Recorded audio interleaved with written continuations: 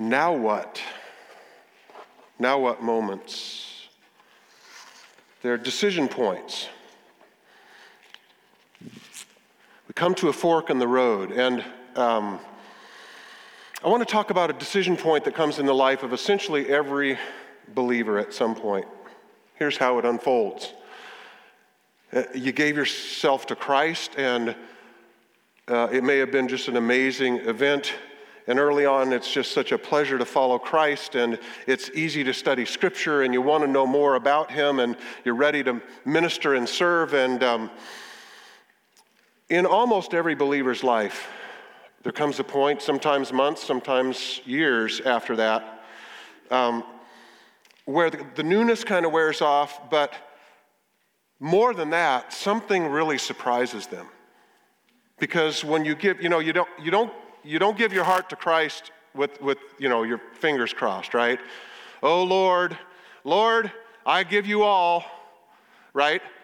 When you were a believer and you gave your life to Christ and you realized, oh my goodness, I'm in trouble without Jesus, I'm lost. And He literally freely forgives everything you've ever done. There's an incredible awe where you just say, Lord, I'll do anything you want and I'll go anywhere you want me to go. But what's really fascinating is there comes a point where they realize they didn't know what they were saying. 40 years in, I realized when I said all that stuff I said to Dana at the altar, I didn't have a clue. But I meant it, right? So something happens when all of a sudden you start realizing how costly it is to give all now as a believer. So I want to talk about this challenge in a series of key concepts you can see. Actually, if you've been in first hour, you realize you get a reprieve today. It's only a page and a half of notes, and it's 14 font, so you got it made. I want to start with a series of key concepts to help unpack this situation that many of us have found ourselves in as believers. Key concept number one, here's your blank. As a growing Christian, we come to know things about ourselves that a new convert doesn't know yet. Ever happened to you? Oh, I didn't realize I was talking about that, Lord. Key concept number two, it takes time for a believer to discover the level of sacrifice necessary to obey God completely, right? Lord, I'll follow you anywhere. Holy cow, there really is Africa, right? So it takes time to realize what it means to follow God completely. Key concept number three, most believers come to a point where they recognize that they're still filled with self-interest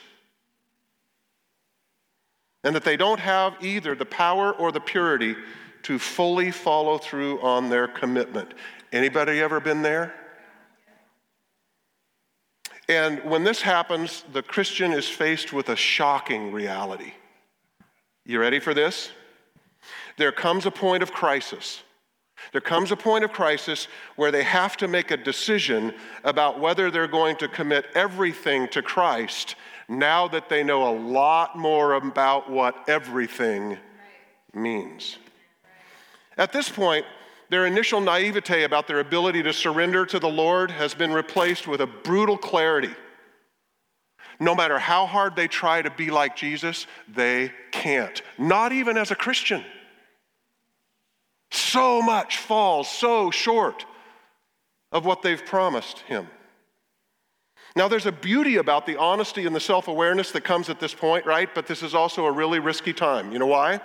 Because many theological traditions tell us that that's just the Christian life. That's just the way it is. Sin, repentance, sin, repentance, sin, repentance, till someday we go home in failure and frailty. Many traditions teach that. So while they've been freed from the penalty of sin, they haven't been freed from the power of sin, and this is a horrible way to live. But the Scripture teaches there's another way. It's called, over and over again, the Spirit-filled life. So this morning's message is going to be about a life-changing truth. Here's your blank. The unbeliever needs the miracle of conversion. Without that, without the new birth, there's no hope for anything. But the believer needs the miracle of Pentecost. Now, before we get into the meat of this message, I want to clear up a few common errors. Actually, this could be an entire series on all the bad theology around this, okay? But here's key concept number one. Let me just knock out a few of them. The infilling of the Holy Spirit is both an event and a process. If you're living on an infilling from 30 years ago, your manna has gone sour. Those who were filled in Acts chapter 2, it's interesting in Acts chapter 4, you know what is here again? And Peter, filled with the Holy Spirit. It's fresh, it's got to be new, it's an event and it's a process. Okay, and guess what? There's two ditches. There is the overemphasizing the event and underemphasizing the process ditch, and the overemphasizing the process and underemphasizing the event ditch. That always happens. Wesley perfectly described every dichotomous truth in Scripture. You can join denominations that are in the ditch, and probably most are. Key concept number two. The event of being filled with the Holy Spirit is only the beginning. Listen, it's only the beginning of the Spirit-filled life. And let me clear up some really bad theology from our own tribe. You ready? When you get converted, you get Jesus. And then at a later event, you get the Holy Spirit. That is the stupidest thing that's ever been thought of in Scripture. Listen to this. There's about 1 million things wrong with this theology, but let me just say that the Holy Spirit doesn't come in doses. When we are converted, God gives all of himself to us, holding nothing back. But he knows we don't know what we're saying at the altar, just like I didn't know 40 years ago when I said at the altar. He knows there will come a point where, although he has given all of us, we now know how costly it is to give all of us to him. It's a decision. It's a moment, but it's only the beginning.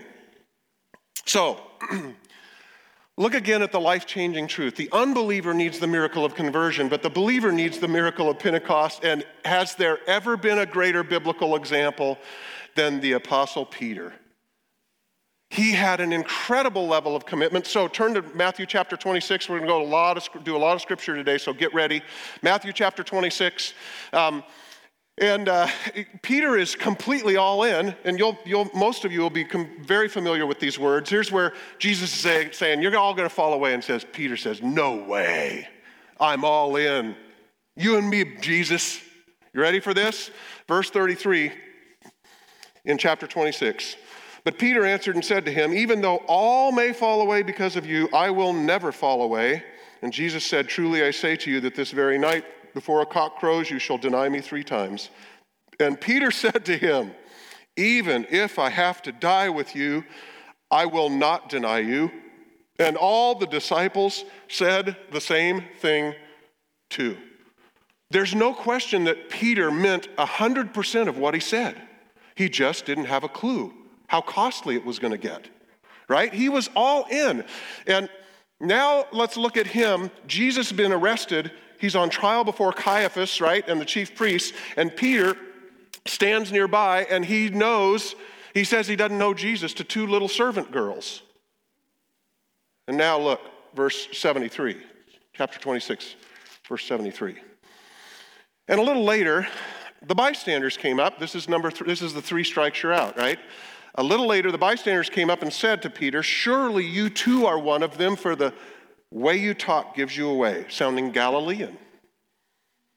Then he began to curse and swear, I do not know the man. So there's no question that Peter was a believer, right? His commitment to Jesus was absolute, but he lacked the power to follow through on what he promised. So was Peter doomed to failure? Well, let's pick up the story after Jesus has been resurrected and ascended to the Father in Jerusalem. Peter has healed a lame man, and he preached a message, and 5,000 people come at one time to Christ. And he's got the apostles now thrown in jail, right? So it's the next morning. They've spent the night in jail. Peter stood before the chief priests, and remember, he's now going to stand. Turn with me to Acts chapter 4. Acts chapter 4. So you're in Matthew, go 4 to the right to Acts after the Gospels, right? Acts chapter 4.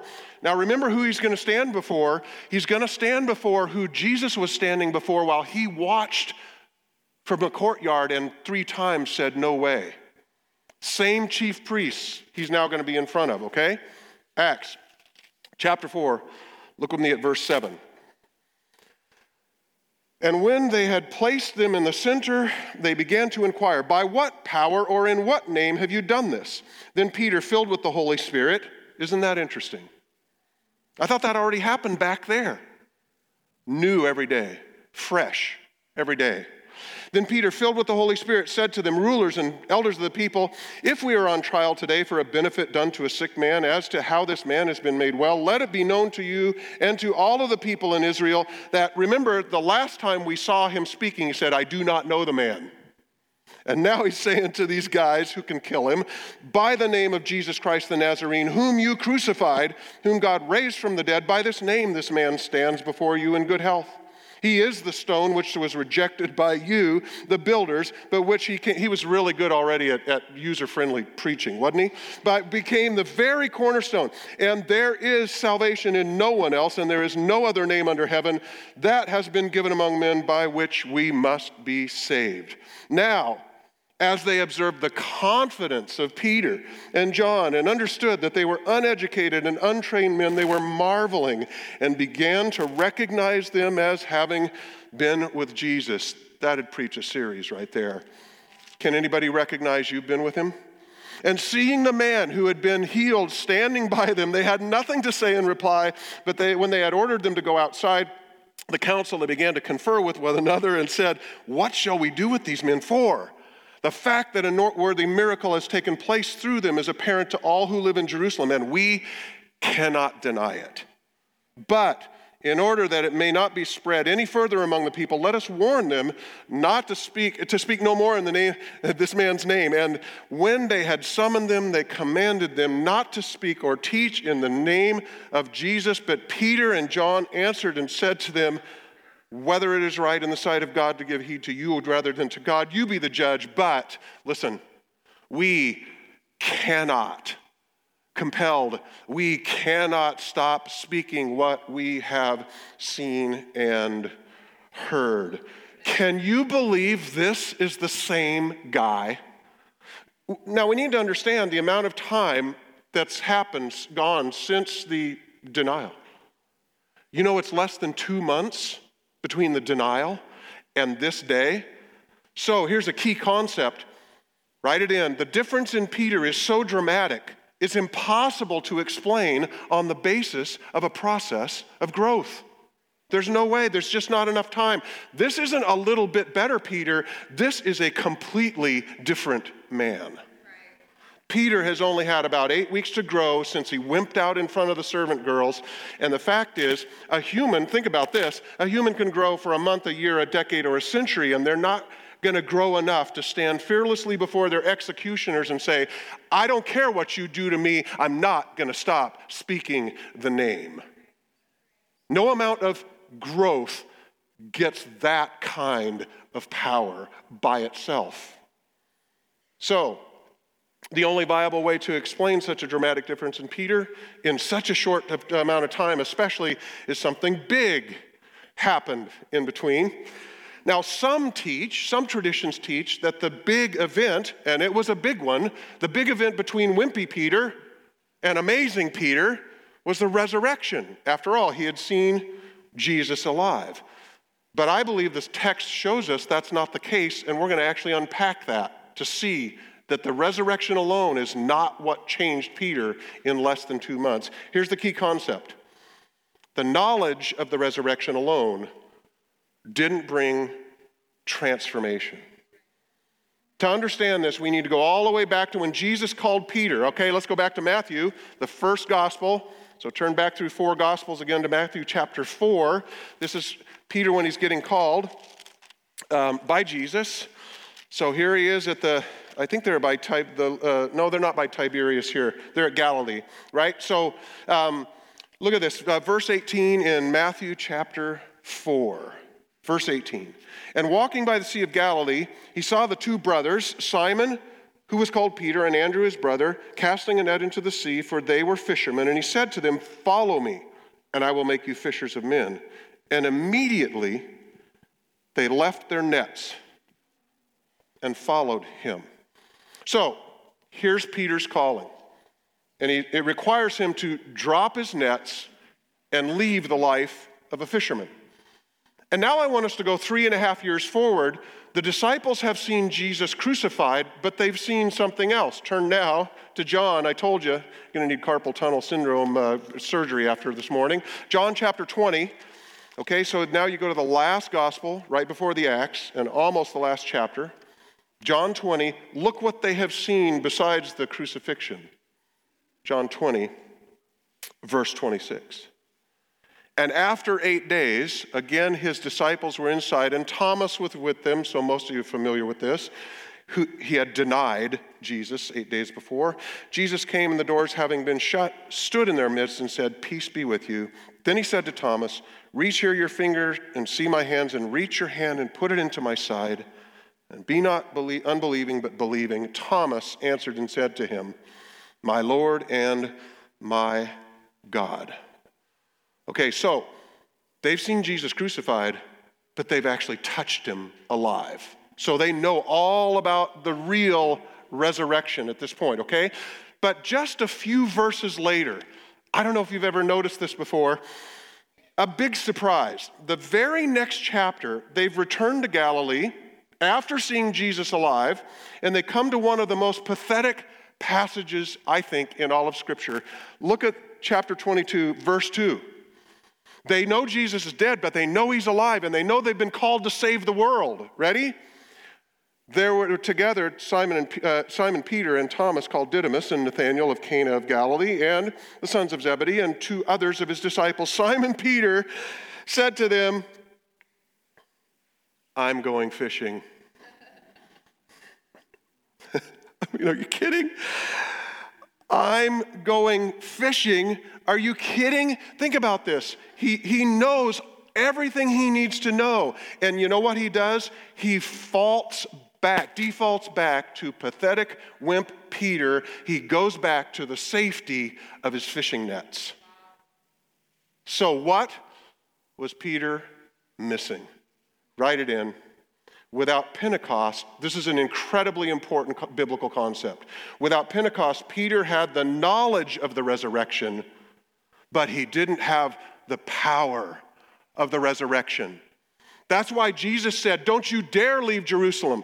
You'll know I've been raised. You'll know I've ascended to the Father, but don't you dare leave Jerusalem until you're filled with the Holy Spirit." The resurrection's knowledge is not enough. It doesn't bring the power by itself. So without the reality of the indwelling Spirit, you get believers who really have good intentions, but can't follow through. I won't ask for testimonies. Look at this. Look at the two Peters. Okay, this is a different 1st and 2nd Peter. You ready? 1 Peter is Peter before Pentecost. He's pathetic. Ready? Peter after Pentecost. 2 Peter is, you ready? He is ready to take on the Roman Empire. The 1st Peter was a joke. The 2nd Peter was dangerous. The power of the resurrection must be added to the knowledge of the resurrection, or you always have weak believers. So let's apply. Application number 1. There's a risk of missing. Here's your blank. There's a risk of missing the importance of Pentecost altogether, but there's also a risk of only getting part of Pentecost. Man, this could be another series. You ready? Some churches miss the importance of the Spirit-filled life altogether, but some choose their favorite part. You ready for this is why God gave the 2 exact manifestations at Pentecost. You ready? Manifestation number 1. The tongues of fire represent purity. And the mighty rushing wind represents power. There's a problem when you have a fire church or a wind church. You ready for the two halves of Pentecost? Here's the wind half, here's your blank. If you desire the power, the wind, without the purity, the fire, the world rejects your message because, you ready? Because of your sin and hypocrisy. And does that sound like the American church or what? See, this is the great tragedy of the compromising church. It's the church that sees salvation as our sins forgiven, but not removed. So they live like the world while tipping their hat to Christ. And the world scoffs because you know what? The gospel that doesn't really transform is ugly. There's nothing more distasteful, folks, than sinful Christians. Honest sinners aren't distasteful at all. They're just living consistently with their worldview. At least they're honest. So, power without purity yields a church that the world can't stomach. They really can't.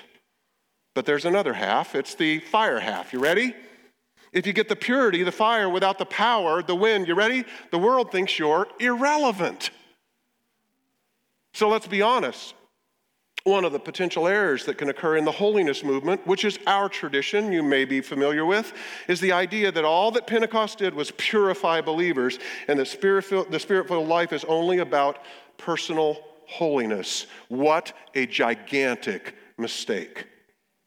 Here's the key concept, write it in. Pentecost didn't just make believers holy, it also made them powerful and bold. You see, the Spirit-filled life doesn't just make believers righteous, it also empowers them to influence the world, to take on the forces of darkness. And you ready? And to love lost people so deeply that it makes them uneasy. So pure, so Christ-like, so given to others, so self-sacrificing, you ready? That it makes them uncomfortable, but it also makes them intrigued because they don't know anybody who lives like that.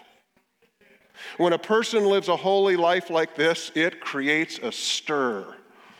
But if a person's holiness is defined as merely sitting around and not sinning, then the world simply ignores us. So guess what? Nobody gets uptight about followers of Christ who do nothing more than stay out of trouble. Holiness lived to the full helps Christ to bring his kingdom to this world. And guess what? This gets you crossways with the world. You know why? Because the dominion of this earth is at war with our God's kingdom. And because the God of this world thinks he owns this place.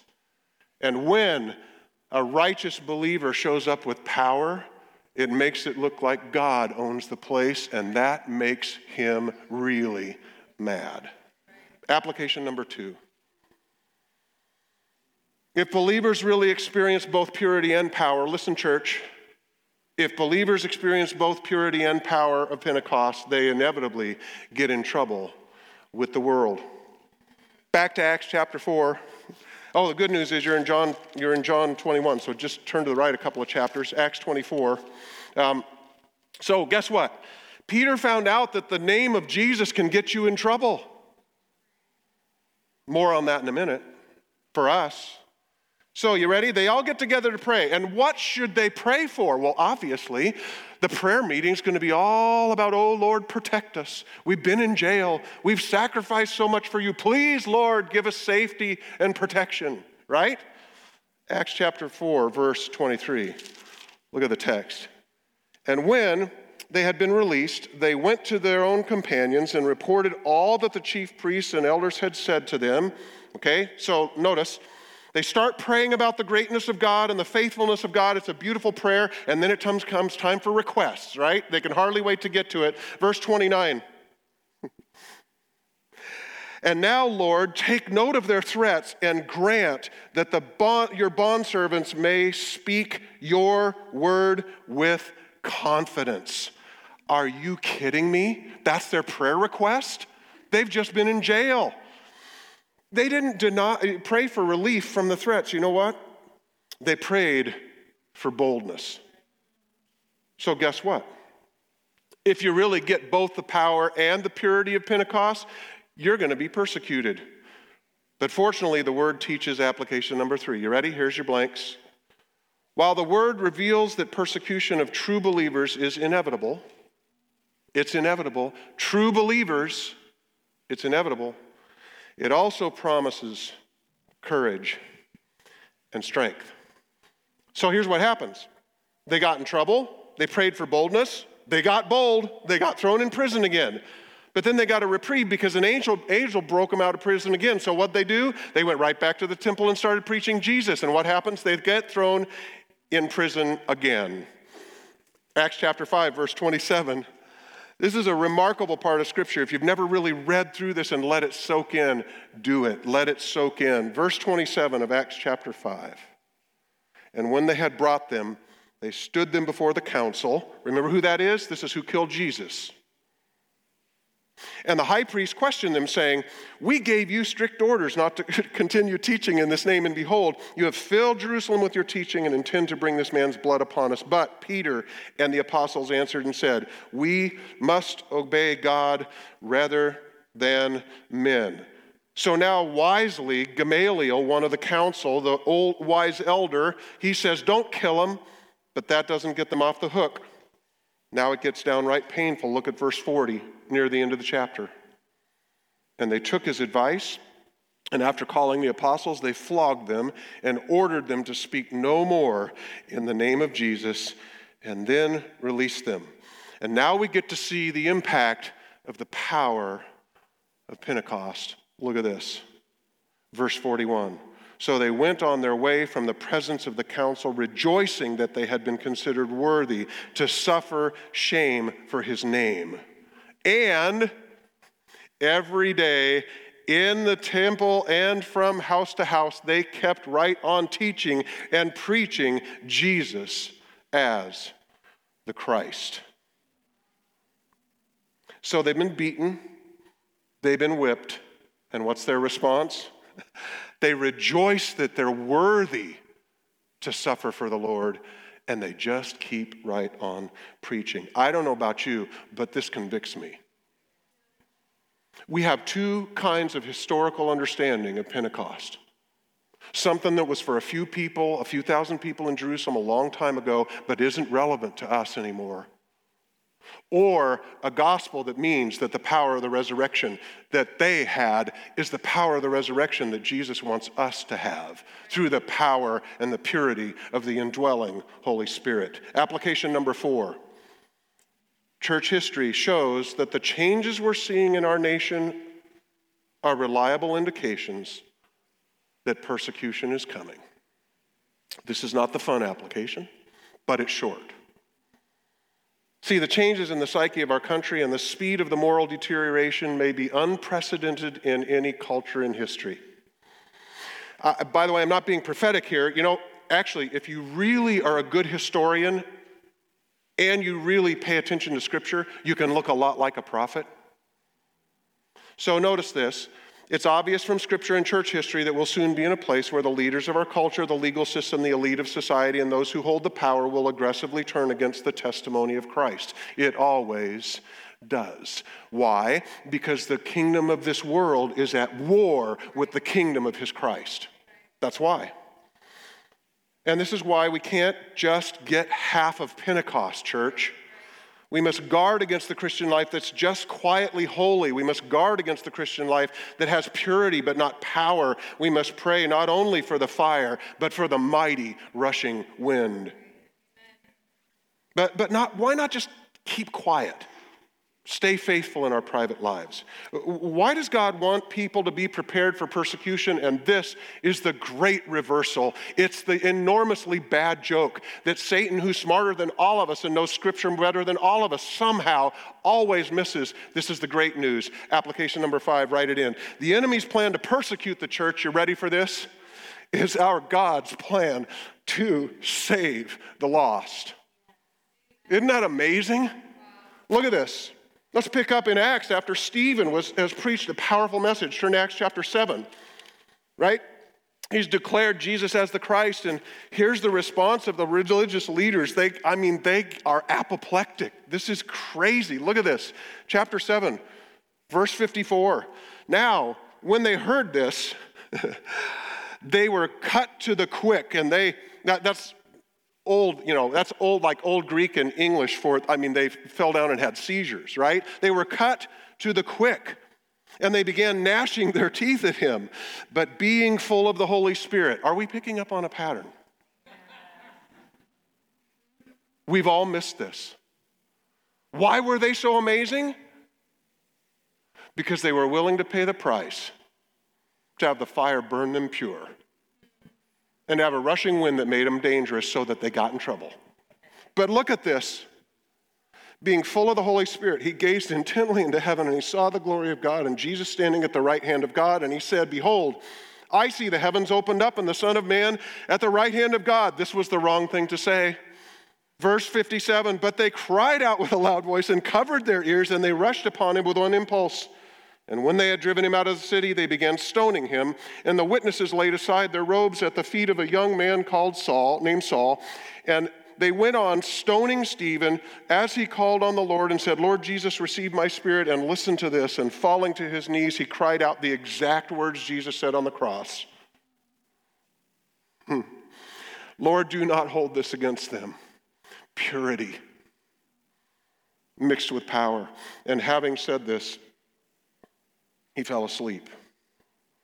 Stephen was the first Christian martyr, you probably know. His death was like blood in a shark tank. The forces arrayed against the church went nuts. And look what happened, verse 1 of chapter 8. And Saul, you're familiar with this maybe, was in hearty agreement with putting him to death. And on that day, a great persecution arose against the church in Jerusalem, and they were all scattered. Oh no. They were all scattered throughout the regions of Judea and Samaria, except the apostles, and some of the devout men buried Stephen and made a loud lamentation over him. And now it gets worse. Look, but Saul began ravaging the church, entering house after house and dragging off men and women. He would put them in prison. So look at this. Here's the first result. Here's your blank. Here's the first result of persecution. The church was ravaged and scattered. Sounds like big trouble, doesn't it? We'll look at verse 4. Therefore, those who had been scattered went about preaching the word. And Philip went down to the city of Samaria, and he began to proclaim Christ to them. So look what happened when the church was persecuted and scattered. You ready? The second result of persecution? Write it in. The gospel spread even to the Samaritans. You ready for this? The Samaritans, they were the farthest from the Lord. Think about this. They had run from God ever since the horrible idolatry of their founder, Jeroboam, in 931 BC, had taken the north away. And God uses now the very blood of the saints to take the gospel to those who have not heard the truth for 1,000 years. You ready for the key concept? I don't like it, but it's the hope. Look at this. Throughout history, the persecuted church has always been the most redemptive church. You see, when Satan has thought that he was destroying the church, in fact, he was carrying out God's plan to test and strengthen his people. As Satan has increased his wrath upon the faithful remnant, they become ever more powerful, hardened warriors, prepared for battle, impervious to pain. What a picture. Don't you love God sitting on the throne, chuckling at Satan? Oh, you're going to hurt him? Oh, my goodness. You're going to persecute them? Oh, no, what am I going to do? And the enemy, even in his persecution of the church, is merely a pawn in the hand of the Almighty. You ready for one of the great ironies in all of history? Every time Satan makes the life of believers harder, he actually is preparing them for war against him. Is God amazing?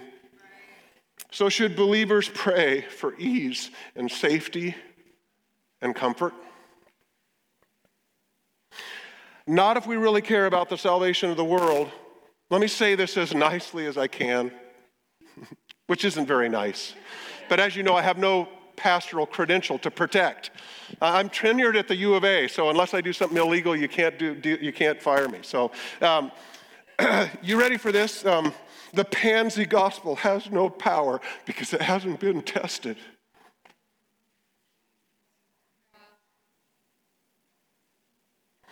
In America, you can show up to church and there's no cost involved.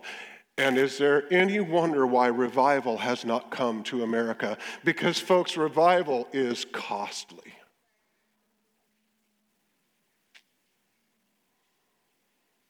So as you look at the early church, what was the event that he initiated all the reactions that caused all the persecution? Pentecost. What led the beatings and imprisonment and jeering and martyrdom? The infilling of the Holy Spirit. That's what caused the ruckus. That's what took the ineffective, mediocre, self-centered, apathetic, compromising disciples and turned them into an army that changed the world. That's what caused everything. Without Pentecost, folks, Christians wimp out in front of little servant girls. They keep their mouths shut because they're worried about suffering. Without Pentecost, Christians are quiet and shy about our faith. Without Pentecost, believers are willing to settle for a comfortable Christianity that just gets them through till they get to heaven. American evangelicalism, isn't it?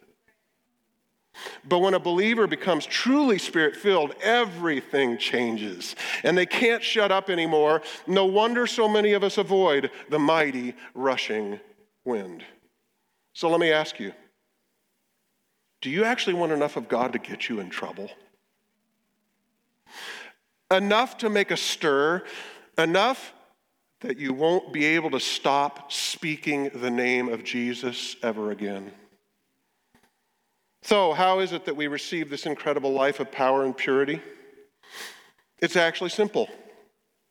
God's word is very clear with this promise. Perhaps you've never realized that this question is the specific issue that's at hand in a really familiar passage in Luke 11. Look at this passage with me. This is amazing to me. So I say to you, ask and it will be given to you, seek and you will find, knock and it will be opened to you, for everyone who asks receives, and he who seeks finds, and to him who knocks it will be opened. You ready for this? There are millions of people today hearing messages preached from there that says you can be healthy and wealthy if you come to Jesus. Because you know what? They don't read the paragraph. Look at the paragraph. Now suppose one of you fathers is asked by his son for a fish, and will he not give him a snake instead, will he? Or if he asks for an egg, he won't give him a scorpion, will he? You ready for the context of the ask and you shall receive? Look at this. If you then, being evil, know how to give good gifts to your children, how much more will your heavenly Father give the Holy Spirit to those who ask? That's what the ask and you shall be given is about. The purity and the power. Pastor Josiah, come on up.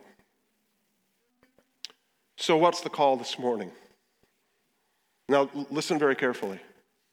This is not a call to some dramatic emotional event. This is not for God to zap you with a fireball. And it's not a call to receive any spiritual gift specifically. It's a simple call to those who really want to be like Jesus. It's for those who found that no matter how hard you try, you fail. It's for those who realize that if all you have is your effort to be like Christ, your Christian is going to be one long series. Your life is going to be one long series of frustrations. I promised, but I can't. I promised, but I can't. I want to, but I can't. It's not in me, Lord. Oh, he loves it when we get there. Because then we're ready for Pentecost. Then we've learned enough as young believers to realize, even as a believer with all of my promises, I can't be like Jesus. Well, what a surprise. So this morning is a simple call to bring all of you, every part, every decision, every relationship to Christ, and just to surrender it. It's laying everything before the Lord and saying, Lord, I can't do it. I've tried. I surrender. I'm asking me to fill me. I'm asking you to fill me with your Spirit. Peter, filled with the Spirit. Stephen, filled with the Spirit. Philip, filled with the Spirit. Lord, could it be Dan, filled with the Spirit? And Susie and Sally, filled with the Spirit today, the power of the resurrection? You see, we were all created to be Peter after Pentecost because we were born after Pentecost. We were made for greatness, but there's a problem. It costs very little to be Peter before Pentecost. You can hide out in relative comfort and ease. You can slip out the back when things get tough. But let me ask you, do you really want to be a wimp when you were made to be a warrior? Now, to answer that question, we have to realize that it costs everything to be Peter after Pentecost. But if you really give all to Christ and live into all that he's created you to be, you go from self-centered to self-sacrificing, from compromising to courageous, from lukewarm to blazing hot, from comfortable to dangerous. So, let me ask, are there some here this morning who don't want to settle for comfortable Christianity anymore?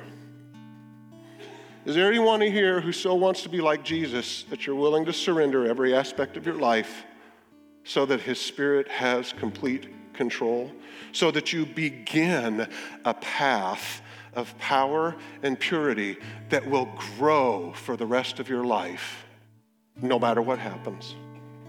You see, our part is simply, here's the great news. Our part is to simply lay our lives down, saying, I don't have it, I can't do it. And the beauty is, his part is to supply the miracle of Pentecost. Stand with me.